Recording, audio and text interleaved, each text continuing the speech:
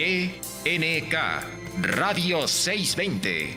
Transmitiendo desde Durango 341, Colonia Roma.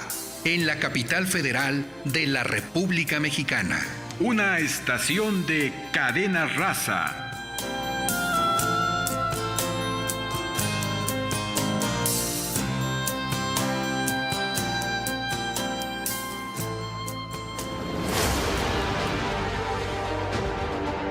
Comic Manía. El fascinante universo de los cómics. Comic Manía. Con Carlos Joy Moisés. Quien queda con ustedes. ¿Cómo están todos? Mi nombre es Carlos Joy Moisés. O en realidad debería decir, soy los restos de Carlos Joy Moisés, porque desafortunadamente he tenido algunos problemas a la hora de dormir últimamente. Resulta que, pues vamos a ser muy honestos, el frío no ayuda para nada. El frío me mantiene debajo de mis cobertores, debajo de mis sábanas, gran parte del día. Y llega un momento en que estoy esperando a que el día mejore. Pero desafortunadamente, y eso ustedes tal vez no se los había contado, pero en el edificio donde yo vivo, mi cuarto está de la parte trasera del edificio. Lo que significa que cada vez que llueve o cada vez que está haciendo frío, se congela ese cuarto y se mantiene todo el frío ahí. Entonces, aunque ya afuera del edificio hace un poquito más de calor, dentro de mi cuarto hace un frío, bueno, horripilante. No tengo imagen aquí, nomás estoy viendo con mi penía. ¿Está correcto eso? Ah, perfecto, gracias. Por cierto, ya estoy estrenando playera. Y resulta que aunque ya hace calor afuera, en mi cuarto sigue habiendo frío, entonces como que me cuesta mucho salir de mi cama y ya me tardo mucho en salir de mi cama. Y cuando finalmente salgo de mi cama y decido ir al gimnasio, ahorita estoy tomando algo que se llama el preentreno. No sé si ustedes sepan exactamente qué es eso, pero lo tomas antes de entrenar, como el nombre insinúa, y es como tomarte, no sé, como 10 tazas de café de golpe. Y te da mucha energía, lo cual está genial. El problema es que tu cuerpo necesita una X cantidad de tiempo para que esa energía, esa cafeína se vaya de tu cuerpo. El problema es que si vas al gimnasio a las 7, a las 8, pues obviamente a las 10 no vas a tener sueño, a las 11 tampoco, a las 12 tampoco. Entonces lo que me pasó el lunes fue que me dormí a las 4 de la mañana, larga historia, y ayer me dormí como a las 2:30 de la madrugada. Entonces hoy, como que es el cansancio de los 2 días, me pegó fuertísimo. Afortunadamente hoy no tuve que ir al gimnasio. Pero no manchen, entonces chicos, hoy estoy así como medio dopado. Entonces no sé cómo será el programa. Y peor aún, obviamente nadie me pudo acompañar el día de hoy, que lo va a ser peor. Porque van a llegar momentos, en serio, les pido una disculpa, pero van a llegar momentos donde voy a estar diciendo algo y se me va a ir la canica y me voy a ir para un lado, me voy a ir para otro. Entonces les pido una disculpa. Tenemos algunas noticias del día de hoy y también tengo una teoría que ya descubrimos que no es correcta, acerca de los poderes de Kamala Khan, alias Miss Marvel. Hoy vi el tercer y horripilante episodio de esta serie. Hablaré un poquito acerca de la serie, pero más que nada hablaré de dónde yo creo que se inspiraron para agarrar sus poderes. Hablaré de dónde se inspiraron para el nombre de la abuelita y también de dónde vienen los personajes que aparecieron en este tercer capítulo. Porque igual tal vez a ustedes les gustaría saber un poquito más, leer algunos cómics en base a, y bien. Y también, como les dije, me gustaría hacer un poquito más de enfoque sobre cómics y todo eso. Y parece que Mena me leyó la mente y esas son muy buenas noticias para todos ustedes. Mena extraña participar en el programa y yo extraño su participación en el programa. Pero obviamente como ella está trabajando no tiene tiempo en las tardes para participar con nosotros. Entonces lo que a ella se le ocurrió es hacer un programa en vivo a través de YouTube. Lo podemos hacer a través de StreamYard, igual a través ¿cómo se llama? Del canal de Comic Manía.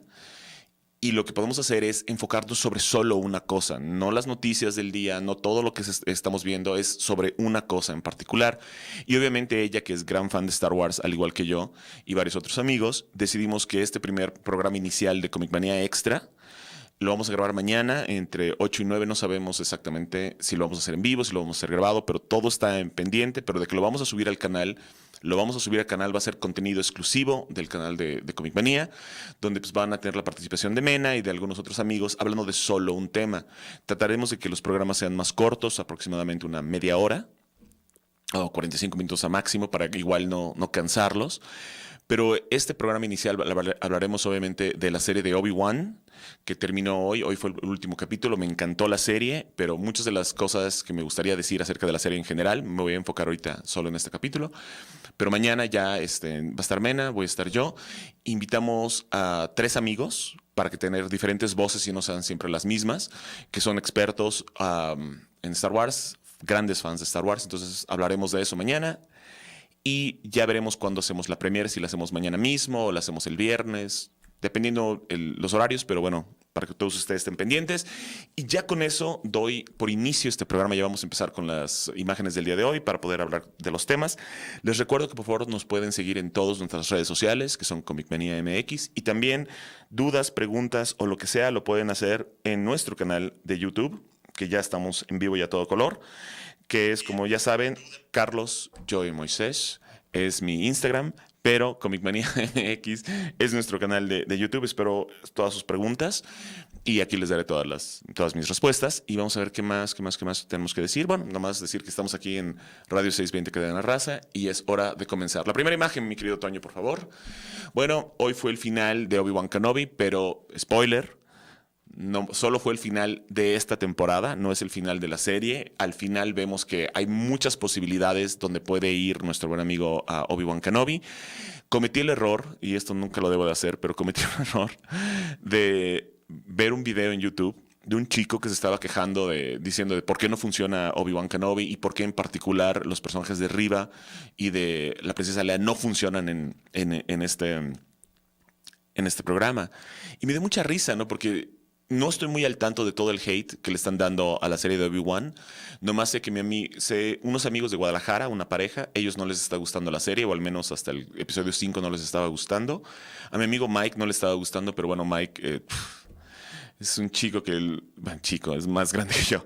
Lo conozco desde hace años y el problema es que no solo nada le gusta, pero el problema es que todas las razones por las que las cosas no les gustan son muy tontas. Entiendo que por decir cómics muy malos, como tal vez Spawn, yo sé que hay fans de Spawn, pero el cómic es muy malo, objetivamente hablando y subjetivamente hablando, que no le guste, pero luego no le gustan ciertas cosas que son bastante buenas, ¿no? Y dice, no, es que así no debería de ser. Le digo, bueno, tienes que entender que el personaje evolucionó, el personaje cambió, el personaje se modifica, tienes un arco de personaje, el personaje tiene que pensar de una manera y terminar de la otra manera. Y él no, él lo quiere todo como lo vio, por decir, una de sus quejas de Obi-Wan es que el personaje pues, no está haciendo nada, es muy pasivo. Le digo, bueno, es que tienes que entender que después de lo que ocurrió en episodio 3, pues el personaje está en un momento donde no tiene esperanza, donde no tiene conexión con la fuerza, donde no tiene sus poderes, donde no tiene sus habilidades, donde no tiene nada. Está totalmente abandonado en el desierto. Porque el arco del personaje es que a través de esta aventura tiene que encontrarse a sí mismo, encontrar su poder, encontrar su valentía, encontrar su coraje y conectarse de nuevo con la fuerza, ¿no? Y su guía a través de todo esto obviamente es la princesa Leia, porque ella es la nueva esperanza. Así como en su momento Luke Skywalker es la nueva esperanza de la galaxia, Leia es personalmente la nueva esperanza de Obi-Wan. Y es clarísimo, se ve desde el primer episodio que por ahí va a ir avanzando y dije, ok, ya entiendo por dónde va. Me queda clarísimo cómo va a ser el el sexto capítulo, y así fue. Fue un excelente capítulo, el enfrentamiento contra Darth Vader fue genial. Vimos finalmente al Obi-Wan Kenobi de episodio 1, 2 y 3 y al que veremos en episodio 4, pero tuvo que haber un crecimiento, tuvo que haber muchas cosas que estaban pasando. Entonces mis amigos de Guadalajara tienen la misma queja de que no, es que es uno de los más grandes Jedi y no está haciendo nada excepto se está escondiendo en una cueva, y cuando llegan los tipos al desierto, bueno, a Mos Eisley, él no hace nada. Le digo, pues no, tiene miedo, porque la última vez que él accionó, la última vez que él actuó, uno de sus amigos, tal vez no su mejor amigo, al menos dicen en episodio 4 que son mejores amigos, no se nota tanto en episodio 1, 2 y 3, pero bueno, son buenos amigos. Lo conoció desde niño, era su protegido, y por culpa de él se fue al lado oscuro de la fuerza. Obviamente, Obi-Wan no quiere volver a actuar porque no quiere meter la pata de nuevo. Su única idea es proteger a Luke, pero ni él sabe cómo. ¿no? Entonces, eso me encantó. Y te digo, el chico este que hizo este estúpido video en YouTube, su gran queja era que no iba con el canon, que Leia y Obi se conocieran antes de episodio 4. Y es como, dale chance, ¿no? Cuando hicieron episodio 4, fue en 1977. O sea, se filmó en 76, salió en 77. Obviamente, George Lucas no tenía idea de que en 2022, sus personajes seguirían siendo amados por una enorme cantidad de público. Pero las personas que saben un poquito acerca de la historia de Star Wars deberían estar pendientes de que salió un libro llamado Splinter of the Mind's Eye. Ese libro fue escrito porque George Lucas no sabía si le iban a permitir hacer una segunda parte a su saga o no. Entonces le pidió a un escritor que escribiera una novela, bueno, que escribiera un guión de muy bajo presupuesto para que pudiera continuar la historia, pero con menos presupuesto. Y por eso es que Splinter in the Mind's Eye toma lugar dentro de un planeta, solo está Luke y Leia, no hay casi ningún efecto especial, utiliza el sable de luz 2 veces, o sea, no sabía George Lucas qué iba a pasar. Y bueno, obviamente, años después, la serie continúa. Entonces, pues el canon tiene que ser variable, el canon tiene que ser un poquito más moldeable. Y si hablamos de cosas de canon no sé si este chico nunca mencionó los midichlorianos, que todos los fans de Star Wars odiamos los midichlorianos, pero son parte del canon. Pero ya últimamente se han olvidado de que existen esas cosas porque, digo, son muy tontas y nadie las ha mencionado. Pero él no se estaba quejando de que, bueno, lo que no me gusta sí lo puedo quitar del canon, pero lo que sí me gusta, quiero que esté en el canon. O sea, como que... Entonces yo siento que mucha gente se estaba quejando de esta serie sin razón. Y lo único que puedo decir es que yo amé cada segundo. Es muy, muy, muy buena. Tal vez en los 6 episodios hay 2 o 3 momentos dentro de los episodios donde medio cae un poquito la historia. Pero en general me gustó muchísimo. Y otra cosa que también me encantó, siempre habíamos visto a Owen y a Beru, los tíos de Luke, como personas muy pasivas, como que no hacían nada y lo único que querían hacer era hacer que Luke se quedara como granjero y ya. Y lo que más me gustó de este episodio es que cuando Owen se da cuenta de que Luke está en peligro, no lo duda ni un segundo y se prepara a proteger a su sobrino, casi su hijo. Y de hecho hay un momento donde él lo dice, él es mío, ¿no? Porque para Owen no lo está haciendo como un favor para Obi-Wan cuidar a Luke, lo está haciendo porque ama a Luke y lo quiere cuidar y lo quiere proteger. Y tanto Beru como Lars hacen todo lo posible por proteger a este niño. Y esos momentitos dije yo, sí, esta serie es genial. Y obviamente todo lo que dice Darth Vader acá dije yo, wow, todo lo que no actuó Hayden Christensen en episodio 2 y 3, aquí finalmente lo hace. Excelente capítulo, excelente serie y ya mañana me podré extender un poquito más. Pero bueno, a ustedes díganme qué les pareció. Estoy seguro que muchísimos de ustedes no les gustó y se estarán quejando amargamente, pero bueno, no me importa. Ante nada tengo que ser honesto conmigo mismo y si les gusta, chido, y si no, pues lo siento mucho. Damas y caballeros, nos vamos a la siguiente imagen, por favor, mi querido Toño. Va a salir la 3ª temporada de Harley Quinn. La primera temporada yo tuve problemas al inicio, pero después me divirtió muchísimo más, como que ya entendí por dónde iba la serie y ya como que me dio más risa. Y pues bueno, he estado muy entusiasmado de lo que continúan haciendo con la serie. La segunda temporada me gustó de principio a fin, se me hizo bastante divertida. Entonces esperemos que la 3ª temporada continúe así. Lo único que me da miedo, y por favor no crean que tengo ningún problema con 2 chicas besándose, o sea, no tengo problemas con lesbianas, ni con gays, ni con nada. El problema es que yo siento que, como podrán ver en la imagen, Harley Quinn está besando a Poison Ivy, lo cual está genial. Pero no me gustaría que toda la serie se enfoque solo en su relación. Que sigan teniendo aventuras, que sigan enfrentándose contra diferentes personajes, ver la reacción del Joker cuando vea que Harley ya no le interesa estar con él. Quiero que sigan teniendo, que dice Kiteman, no sé, quiero más aventuras. No quiero que solo se enfoquen en esta relación romántica entre estos 2 personajes, porque yo sentiría que ahí se volvería muy repetitivo y aburrido. Nos tenemos que ir a un corte comercial. Regresamos pronto con más Comic Manía. Sí, les digo que estoy medio dormido. Estás en Comic Manía, el fascinante universo de los cómics.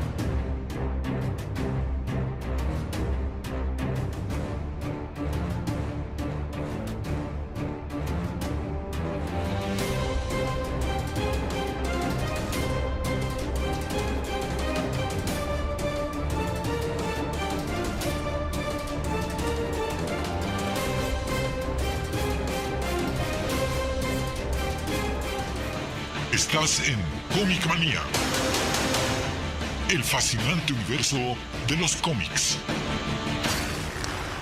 ¿Cómo están todos, chicos? Muchas gracias por seguir escuchándome. Veo que sí, ya tenemos algunas preguntas. Las voy a leer rápidamente para continuar con las noticias del día de hoy. Y después ya hablar acerca de ciertas teorías que tengo acerca de Miss Marvel. Ya vi que obviamente no son correctas, pero hablaré de otras cosas que también los ayudará a entender un poquito más lo que está pasando en esta muy, muy mala y terrible serie. A ver, Javier Saurio dice... primero fue Dorian. Dorian Rentería nos dice, hola, ya esperando cápsula fitness. ¿Sabes qué? Hoy no tuve tiempo de hacer la cápsula fitness. Creo que lo único que te puedo decir para ver si eso ya te alienta a lanzarte otra vez a patinar. Estoy muy contento porque salí de mi casa. Ya lo chequé por ¿cómo se llama? Por Google Maps. De mi casa a la estación son como 7 minutos caminando. Hoy me puse los patines. Salí de mi casa a las... ¿Qué fue? A las 3:46 y llegué aquí a la puerta de la estación a las 3:49. O sea, hice 3 minutos patinando. Jamás pensé volar tan rápido, porque como todos ustedes recordarán, siempre me caía en mis patines. Pero me caía por cualquier cosita y ahorita sí volé y hasta pasé algunas cosas de agua y algunas rampas feas, entonces estoy muy, muy orgulloso de que estoy mejorando. Y tengo que regresar a clases, hace un buen que no regreso a clases, ya me han de extrañar.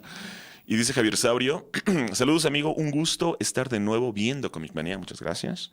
Y sí, espero que en un futuro pueda volver a estar en el programa. Bueno, mi querido Javier Saurio, yo sé que es muy difícil para ti tal vez trasladarte aquí a la Roma Norte, pero tal vez ahorita que estamos haciendo estos Comic Manías extras con Mena, tal vez te puedas agregar, ya que todo va a ser por el StreamYard. Entonces, sería ponernos de acuerdo y a ver qué sale.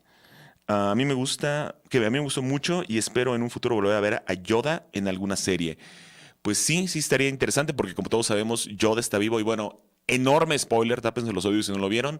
Qui-Gon Jinn aparece en el capítulo final, en los últimos momentos de Obi-Wan, y es muy bonito porque van a continuar esta dupla que tenían en episodio 1, y va a ser muy interesante porque desafortunadamente, como todos ustedes saben, George Lucas se encargó de escribir y dirigir episodio 1, 2 y 3, y en episodio 4 y 5 tenía a un productor que lo trataba de guiar, lo trataba de ayudar a que todo mejorara. Teníamos a un guionista en episodio sería 5 y 6, que igual lo ayudó a mejorar el guión, a mejorar los textos, etcétera, etcétera. Entonces tenía mucha gente ayudándolo y por eso es que la saga original es un clásico. Desafortunadamente, en la saga de la precuela, George Lucas no tenía a nadie diciéndole no. Lo que él decía se hacía porque él era el jefe más alto y su talento como escritor es mínimo. Y su talento como director nunca fue genial. Y pues después de 30 años de no hacer nada, de no estar detrás de una cámara como director, pues obviamente se ve muy afectado. Y aunque tiene excelentes actores en Ewan McGregor, Liam Neeson, obviamente esta chica, ¿cómo se llama? Natalie Portman, alias The Mighty Thor, que estoy usando esto en honor a la película de Thor, y ¿cómo se llama? Hayden Christensen. O sea, nunca utiliza el verdadero talento que estos actores tienen, y los textos son horripilantes y las escenas son horribles. Los actores se les notan los ojos perdidos de que no saben que están viendo. Entonces siento que va a ser muy interesante ver ya una bonita plática entre Qui-Gon Jinn y Ewan McGregor, Qui-Gon Jinn y Obi-Wan Kenobi, pero bien escrita y bien dirigida. A ver, dice Carlos Bustamante, dice, hola mi estimado Bati Joey, buenas tardes a ti. Ludrot dice, no tiene sentido que se quejen de que arruina el canon, que se hayan conocido fortaleza la confianza que le mostró Leia a Obi-Wan cuando le pidió ayuda. Y no solo eso, si tú recordarás, en este último capítulo, Obi-Wan le pide a Leia, trata de hacer que no me conoces, porque puede ser peligroso para los dos. Por ende, cuando ella le manda el mensaje, trata de hacerlo como más, ¿cómo puedo decir eso? Más genérico, y no de, hola Obi-Wan, tú me ayudaste cuando tenía 10 años, ¿no? Y me encantó todo lo que hicieron con Leia, o sea, verla al final, que se pone ahí esta cosa para poner las pistolas, una funda para pistolas. Dije, ya, esa niña me encanta, esa es Leia. Carlos Bustamante dice, otro más que se nos va, RIP Team Sale. Sí, se nos fue Team Sale la próxima semana. Recomendé varios cómics de Team Sale. No tuve tiempo de juntar todo eso porque tenía que ver estas 2 series, más mi cansancio, etcétera. Pero Team Sale hizo muy, muy buenos cómics, especialmente los cómics con los que trabajó con Jeff Loeb. Su primer cómic con Jeff no fue, curiosamente, algo de Batman. Se llamó Challengers of the Unknown, un grupo muy poco conocido, creado por Jack Kirby de la compañía de DC. Es muy raro mi experiencia con ese cómic porque yo lo empecé a leer y el arte de Team Sale nomás no fue para mí. Dije, qué asco, ¿no? Pero como que por alguna razón u otra me siguió jalando ese título y leí los 10 números. Y al final del día es una historia bastante pasiva, pero muy interesante y muy profunda de exploración de quiénes son estos personajes, los Challengers of the Unknown. No se lo recomendaría a cualquiera, sola gente que en serio le encanta saber acerca de la historia de los cómics y acerca de la historia de DC. Y después de ahí empezaron a hacer las historias de Halloween de Batman, que son fantásticas. Obviamente el Long Halloween, que es brillante. Dark Victory, que está 2-3. Y después se trasladan a Marvel y hacen Daredevil Yellow, que es preciosa. Spider-Man Blue, que te hace llorar. Hulk Grey, que es divino. Entonces, ¿cómo se llama? Captain America White, que también es genial. Entonces hay muchos títulos que recomendar de él. Ahí traeré la lista para que ustedes los vean. Pero qué tristeza que se nos haya muerto. Ludero también dice, amé la serie, superó todas las expectativas, es de lo mejor de Star Wars, tienes toda la razón. Entre el Mandalorian, temporada 1 y temporada 2, y esta está en mi top. Boba Fett me gustó, pero igual, esta la supera. Y Kokilitsi dice, saludos, ¿qué te ha parecido The Boys? Lo mencioné la semana pasada y lo vuelvo a mencionar ahorita. He estado viendo todos los capítulos. Y el problema que tengo con The Boys, me está gustando. La primera temporada fue genial. La segunda temporada muy 2-3, pero la disfruté. Y esta tercera temporada me está pasando algo muy curioso. No me interesa saber nada con los boys, con los titulares y protagonistas del programa. O sea, Frenchie y la chica esta asiática ya me hartaron. Mother's Milk o MM, como le dicen, ya no puedo verlo un segundo más. Me aburre el tipo. Más o menos tengo algo de cariño por Butcher, más que nada porque adoro al actor. Y Hughie pues me cae más o menos bien, pero más que nada por su relación con Starlight. Lo único que me sigue jalando a la serie, lo único que me sigue llamando a la serie es ver a los villanos, es ver a los Seven, ver qué tan enfermos están estos personajes, cómo Homelander constantemente está abusando de su poder, cómo Starlight está tratando de hacer lo mejor posible, a pesar de que tiene que comprometer muchos de sus ideales, todo lo que están haciendo la gente de VOD, que son terribles, Deep, que es un asco de persona, A-Train, que igual también es un cobarde.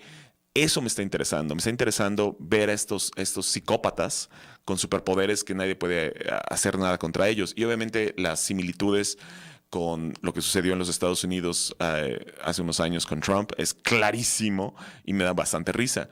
Pero el problema es que cada vez que se enfoca en los boys me aburro. Y especialmente cuando se enfoca en el francés y la asiática, me quiero dar un tiro.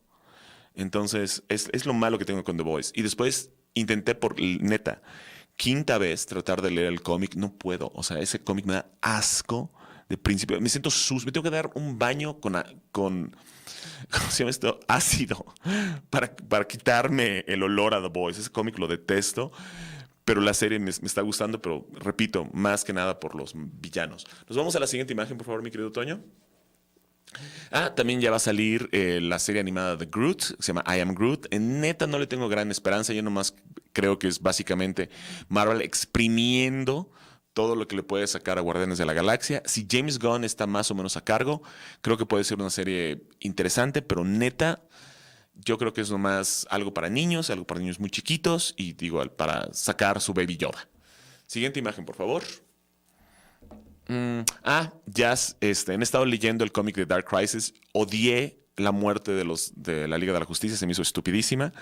Pero dije, bueno, es una gran saga, es de DC, tiene el nombre de Crisis, vamos a seguir leyéndolo. Y debo admitir que he seguido leyendo los capítulos. Leí el cómic gratis de Free Comic Book Day, leí el primer número de Dark Crisis y también leí un número que se llama El Camino a Dark Crisis. Y tengo que decir que aunque odié la muerte de la Liga de la Justicia porque todos sabemos que no han muerto, los otros cómics que acabo de mencionar me están gustando bastante. Yo sé que es mucho tener que comprar todos estos títulos para entender cómo va todo, pero neta, estos 3 que he leído sí los recomendaría, se me hicieron bastante interesantes, más que nada porque no estamos explorando tanto a los villanos, estamos explorando cómo la falta de los héroes afecta a los héroes que quedan. Tenemos algunos que no creen que se haya muerto, por decir, Nightwing dice Batman no se ha muerto, Damian dice Batman no se ha muerto, Wally West dice Flash tiene que seguir vivo, tengo que encontrar a Barry y Barry va a componer todo. Entonces, ese tipo de cosas me están gustando más. Esta nueva Liga de la Justicia que se formó se me hace terrible, pero bueno, le voy a dar una oportunidad, porque igual tenemos a 2 Blue Beetles, tenemos a una Supergirl con un traje totalmente antisexy, que eso no me gustó, a Doctor Light, que nunca quiso ser superheroína. Entonces, vamos a darle una oportunidad, nos vamos a un corte comercial y regresamos con un poco más de esto que se llama Comic Manía. Estás en Comic Manía, el fascinante universo de los cómics.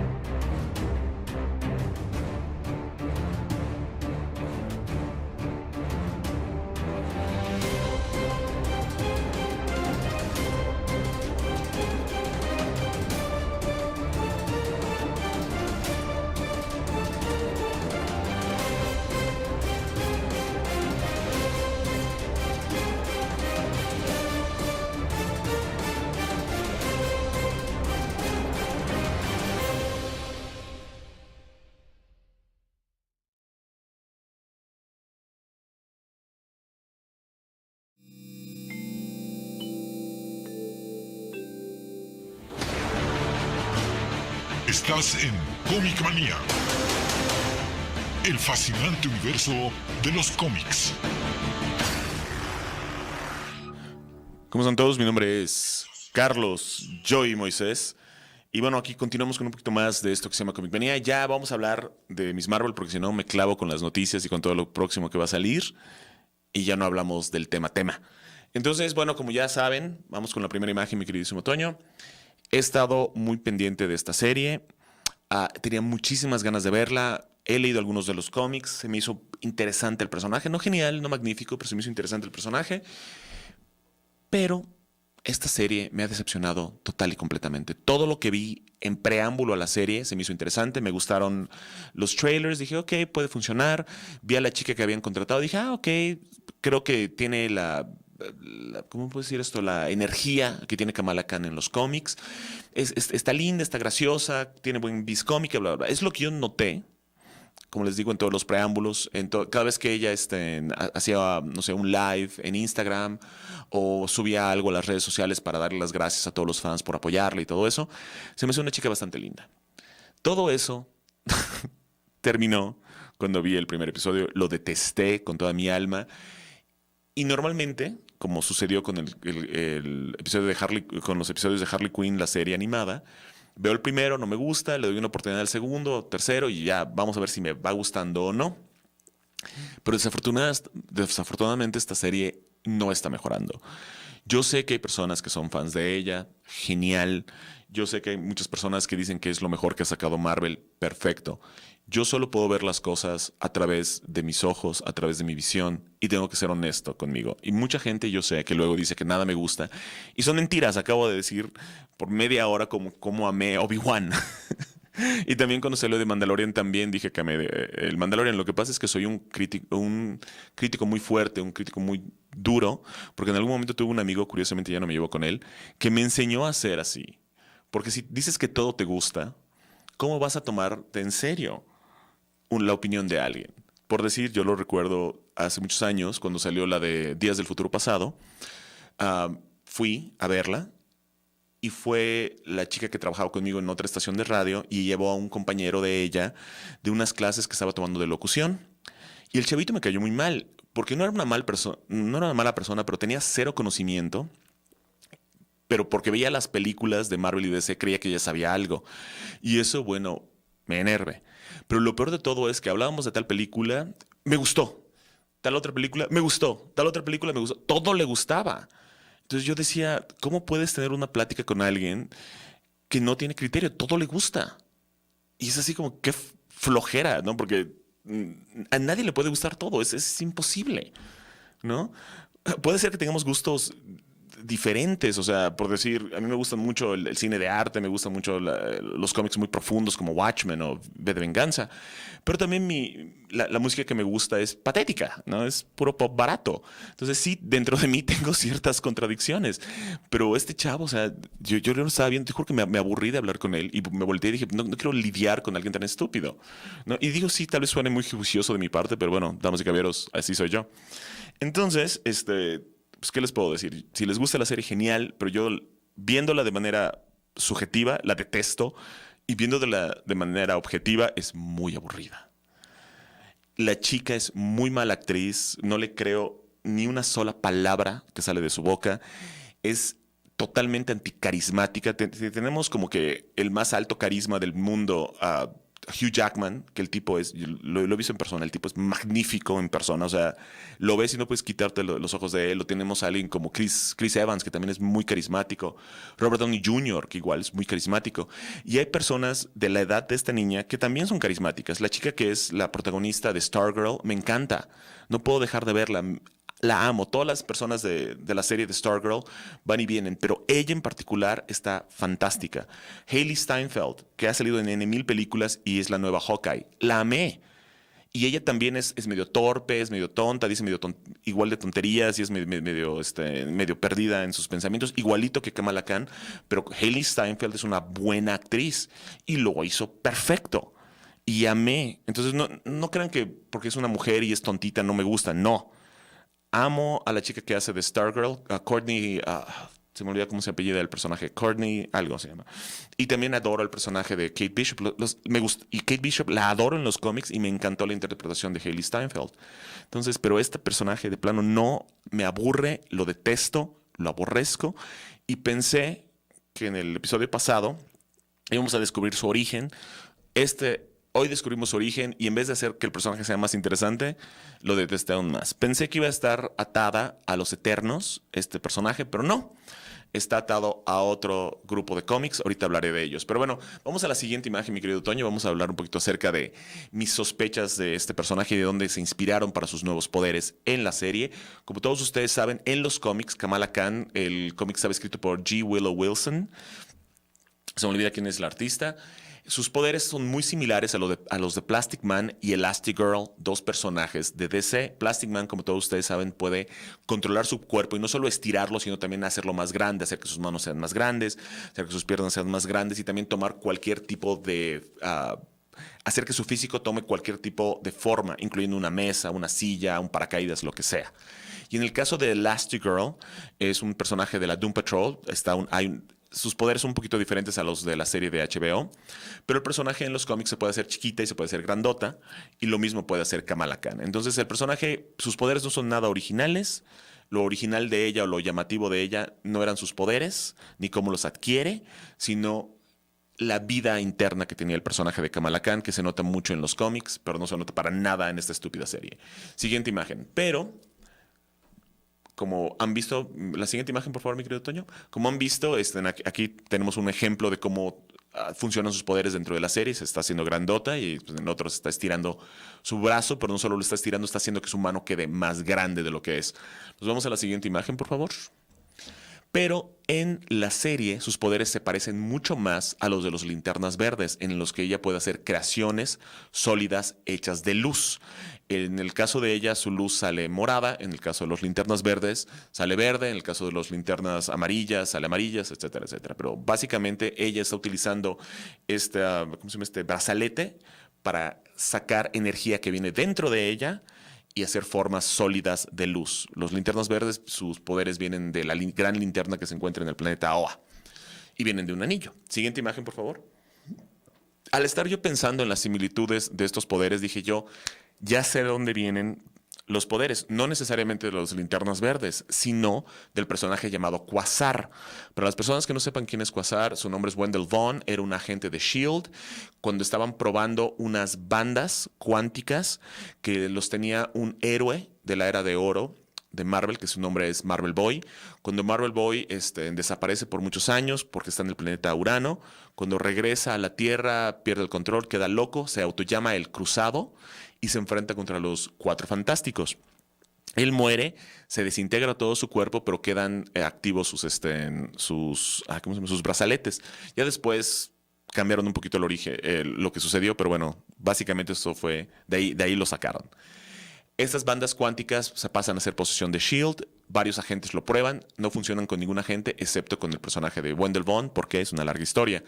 Wendell Vaughn descubre que puede hacer varias cosas con estos brazaletes. Puede volar, puede lanzar rayos de luz, como digamos, luz fotónica, como los blasters de Star Wars, y también puede crear formas sólidas con luz. Todo eso viene de las bandas cuánticas, pero él no sabe de dónde vienen. Más adelante descubriremos de dónde. Nos vamos a la siguiente imagen, por favor, mi querido Toño. Más adelante, así como vemos en las bandas de Kamala se parecen mucho a las bandas de Quasar. Las bandas de Quasar las adquiere de un ser llamado Eon, que es una entidad cósmica en el universo Marvel, que él crea estas bandas cuánticas para dárselo a diferentes seres vivos a través de la galaxia y los nombra el protector del universo y les da Cosmic Awareness, que sería conciencia cósmica para saber lo que está pasando en todo el universo. Previo a que nombrara a Wendell Vaughn Quasar, el protector del universo, ella toma el nombre de Capitana Marvel y después eventualmente ella se volverá a Quasar, larga historia. Y ya finalmente, ¿cómo se llama? Carol Danvers, que era amiga del Capitán Marvel original, se vuelve la Capitana Marvel. Entonces la conexión entre los poderes de Kamala y Quasar son similares, creaciones sólidas de luz. Y después hay otra línea que une a Quasar con Capitán Marvel, porque ambos fueron protectores del universo, ambos fueron nombrados por Eon. La única diferencia es que Capitán Marvel no tenía las bandas cuánticas porque en ese momento estaban en posesión de, ¿cómo se llama? Bob Grayson, alias Marvel Boy. Siguiente imagen, por favor. Aquí podemos ver cómo Eon nombra al Capitán Marvel el protector del universo. Y si estoy en lo correcto, no solo lo nombra el protector del universo, le da conciencia cósmica y además hace que su cabello blanco se torne rubio para que se vea mucho más sexy. Nos vamos a la siguiente imagen. Aquí obviamente tenemos las diferentes identidades de Capitana Marvel. Curiosamente yo pensaba que esto era conocimiento común, pero hay personas que no sabían que efectivamente antes de ser Capitana Marvel, Carol Danvers primero fue Miss Marvel, después fue Binaria, después fue Warbird y finalmente, o Ave de Guerra, y finalmente fue Capitana Marvel, ¿ok? Y obviamente lo que une a Capitana Marvel con Kamala Khan es que ella adopta el seudónimo de Miss Marvel y sería la tercera Miss Marvel, porque hay una segunda Miss Marvel, Sharon Ventura, otra larga historia. Nos tenemos que ir a un corte comercial y regresamos con un poco más de esto que se llama Comic Manía. Estás en Comic Manía, el fascinante universo de los cómics.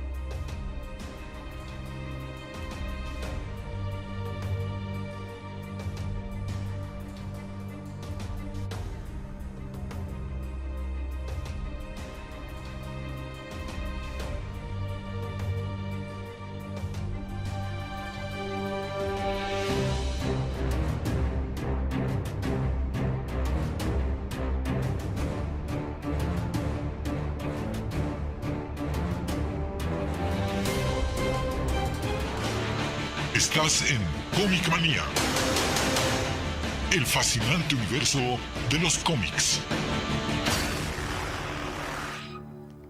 No manches, ya señores, no puede ser, ya se nos acabó total y completamente el tiempo. Voy a leer los últimos comentarios antes de ya tener que irnos.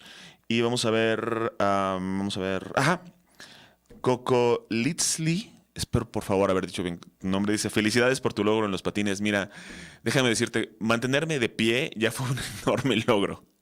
Poder aprender a detenerme fue otro gran logro. Y lanzarme de una rampa, bueno, no sabes el miedo que tenía. Porque cuando te caes de una posición estática te duele, pero cuando te caes de una rampa, o sea, porque ya agarraste velocidad, te duele hasta el alma.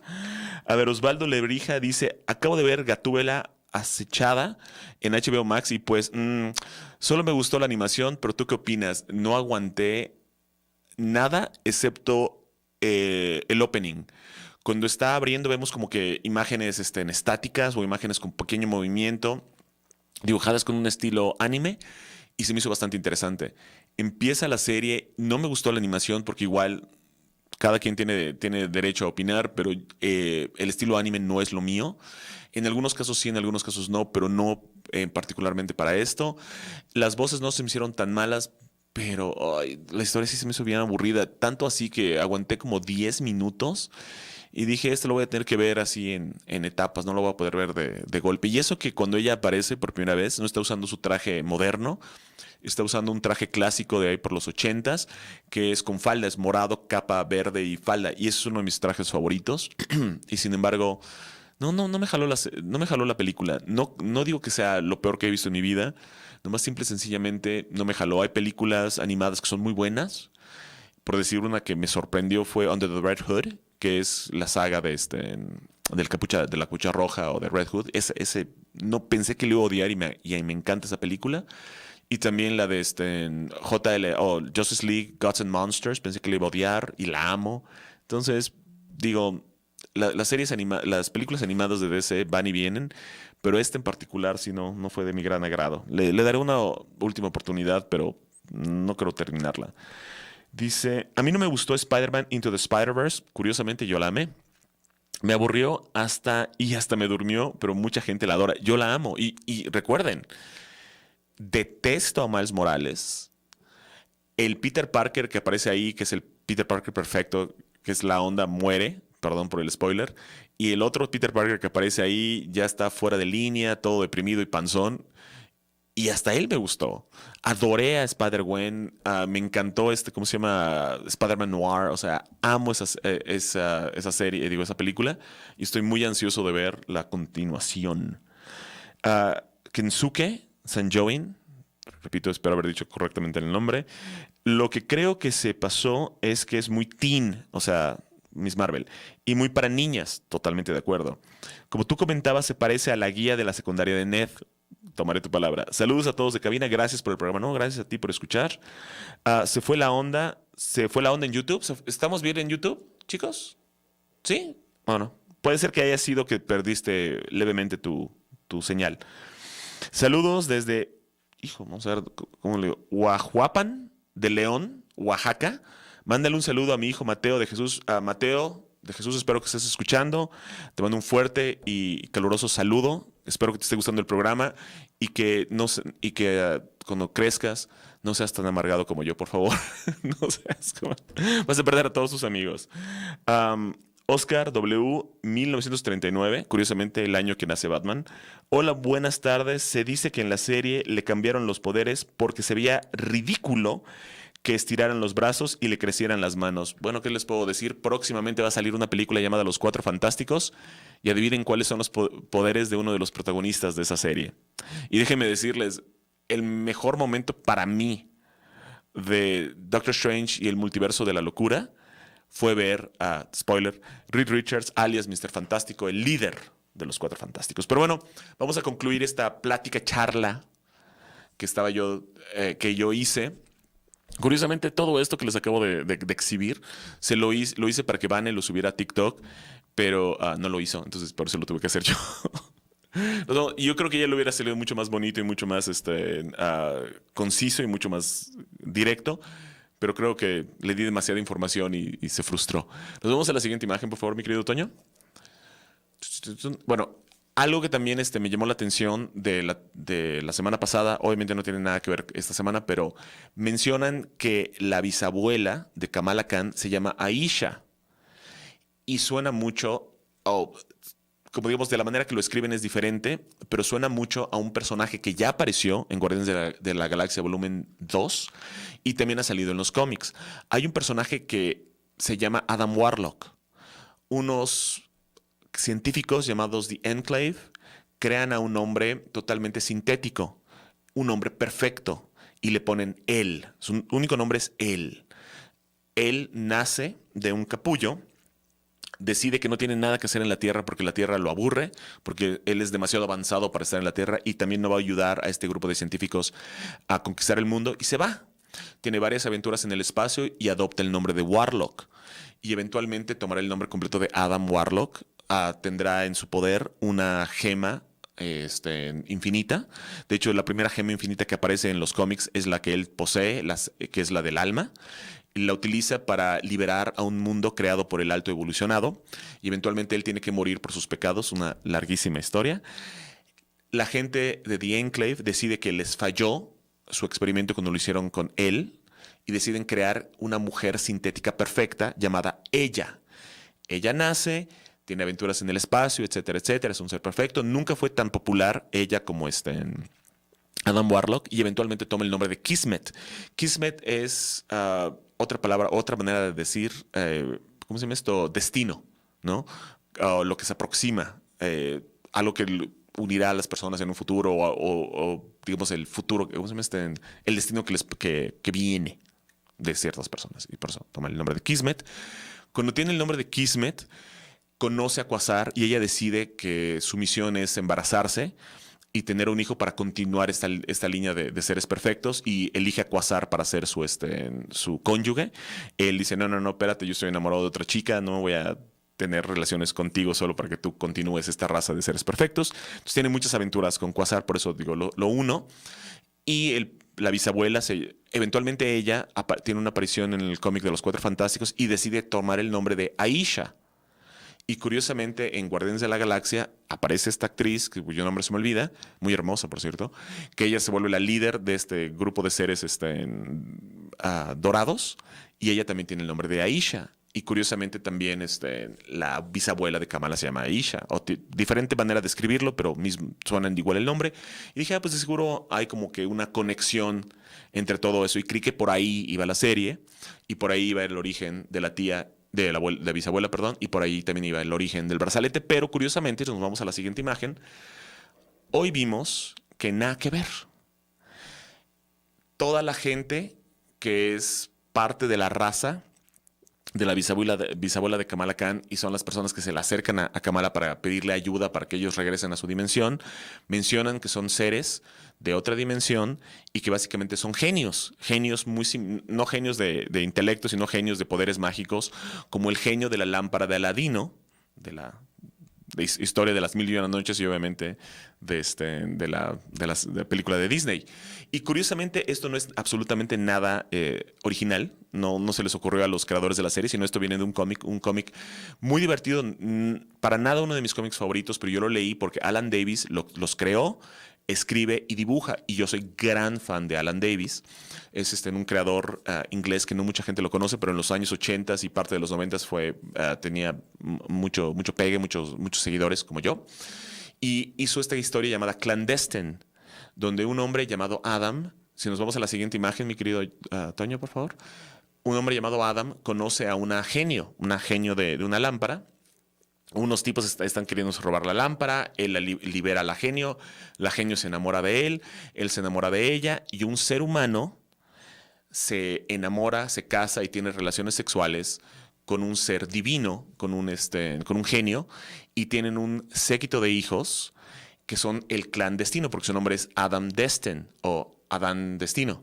Entonces, Clandestine suena como clandestino y también suena como el clan de los destinos. Y si nos vamos a la siguiente imagen, podemos ver cuáles son los hijos de esta genio y este hombre humano, que ahora ya es totalmente inmortal. Y desafortunadamente ya se nos acabó el tiempo, pero les recomiendo que lean los cómics de Clandestine, se van a divertir bastante, no son geniales, pero bueno. Y ya la última imagen que les tenemos que mostrar es que también aparecen la gente de Damage Control. Aquí ellos trabajan para el gobierno, pero en los cómics son como ¿cómo se llama esto?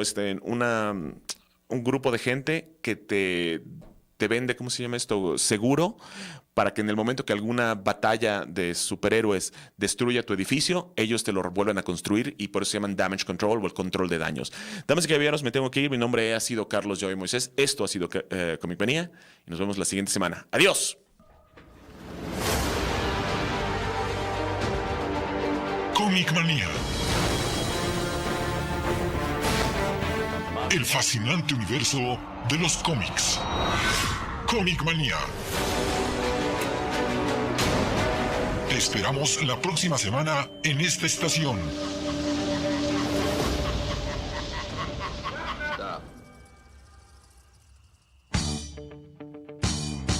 Consecuencia.